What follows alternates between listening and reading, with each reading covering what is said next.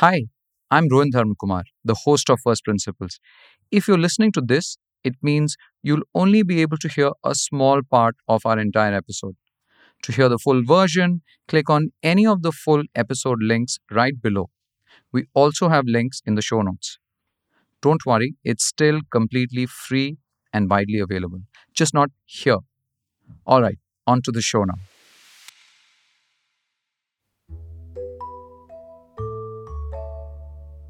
You gotta hit as many doors as you can. Not very counterintuitive. But I think everybody most likely knows if they want to invest in you in the first call itself. After that, they're just reasoning it out for themselves. So that comes back to saying if you hit as many doors, then this will end up getting triggered at some point. Got it. Because it's just that. It seems like, you're talking to instead of talking to 100 people, talk to 1,000 people. The probability of somebody going ahead and liking you in the first hour is much higher. And then they will be constantly working at convincing themselves.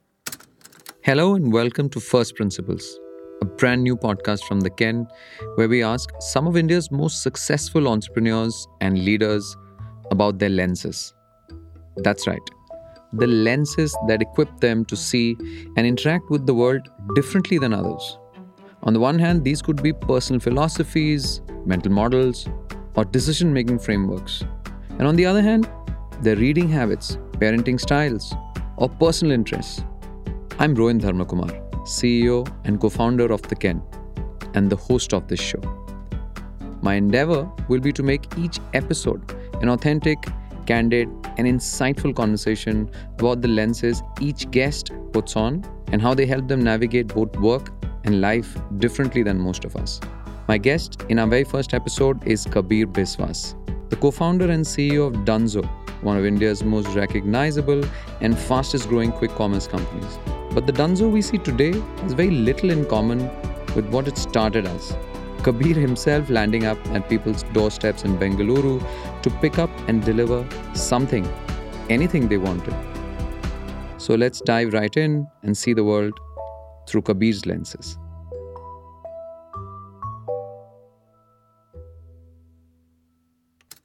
All right, Kabeer, what's a one-line description of what is Dunzo? One lines. Dunzo's trying to build the largest convenience, what you call product for urban Indian customers. We focus on two big categories. One is for customers to be able to buy their daily and weekly essentials. And the second one is for us to be able to enable logistics for every local merchant or enterprise out there in the country. That's a mouthful. Said one line. If you told that to my mom, she wouldn't understand. Could I ask you to rephrase how you would tell my mom what Dunzo is? Auntie, do you want to be able to go ahead and buy stuff, grocery, and it can come to you quickly in the next 20 minutes time? And also, do you want to send something to Rohin that you made last evening? Both of those are possible by just going ahead and opening up Dunzo. Great. I mean, that's a great answer. And I'm sure she'll understand it. Well, she's a customer. So she already understands it. Kabeer, what I'm going to do is, for the benefit of our listeners, I'm going to ask you a bunch of questions about Dunzo. Sure. And you have the freedom to answer those questions or to decline to answer those questions. So I'm going to ask you a bunch of questions around how big Dunzo is today. How many monthly orders are you doing these days? We do about 8 to 10 million monthly transactions. Wow. How big is your organization in terms of people? On rolls, we have about 1,300, 1,400 people. We now, of course, have our what you call delivery partners also that are on the ground. So we have close to about 65,000 delivery partners. And of course, the off-roll people on the team are close to about 5,000 odd off-roll people. Wow. Across how many cities? We are in about 10 cities now. And how many customers do you have? We have about 5 million monthly customers. These are massive numbers.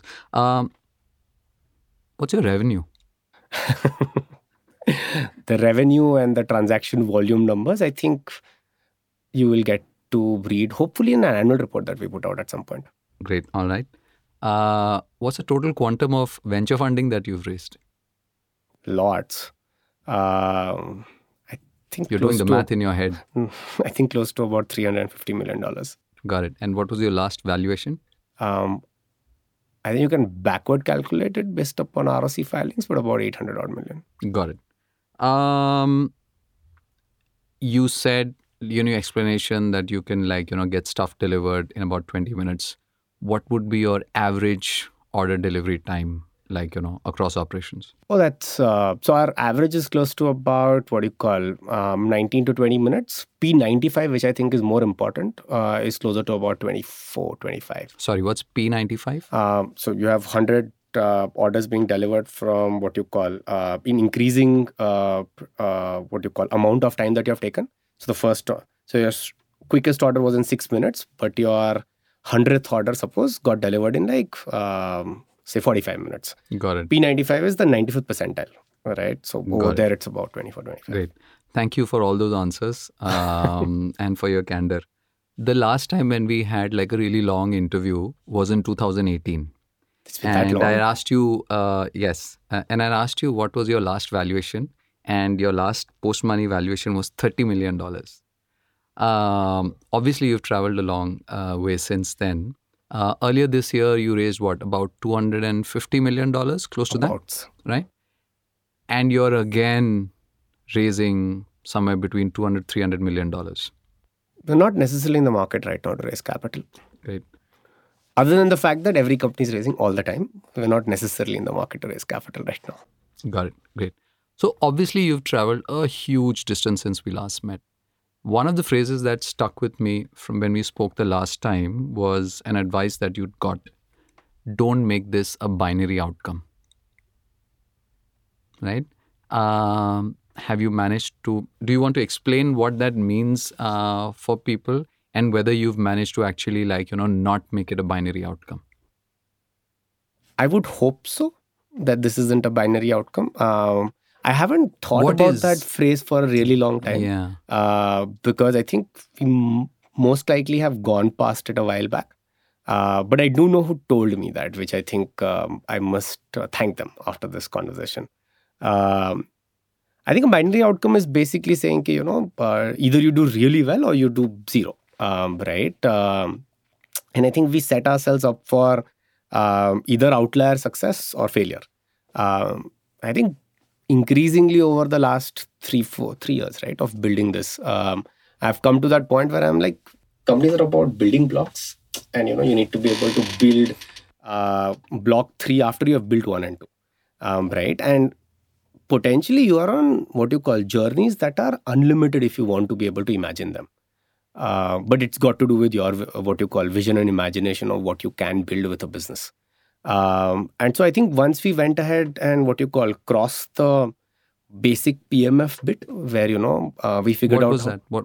the product market fit in terms of one, making sure that there was high retention, and we were able to go ahead and make money at a P&L EBITDA level. I think commerce businesses, just retention isn't enough. PMF is only when you can actually make money. So I think we were able to achieve both of them in Bangalore multiple times, because we have gone ahead and used Bangalore as a model market for ourselves, where every what you call 12 to 15 months of one spurt of scale, we go back and try and figure out as to whether the unit economics are making sense, even when we do new categories and stuff like that. We're big fans of making sure that that's true. I think so. Once we figured out our first bits of unit economics and then scale that across what you call cities, I think it stopped being a binary outcome where, it would be a complete dud. Because when we met that time, it could have been a complete zero also. Right. And I know specifically who's told me this, so I remember it from that perspective.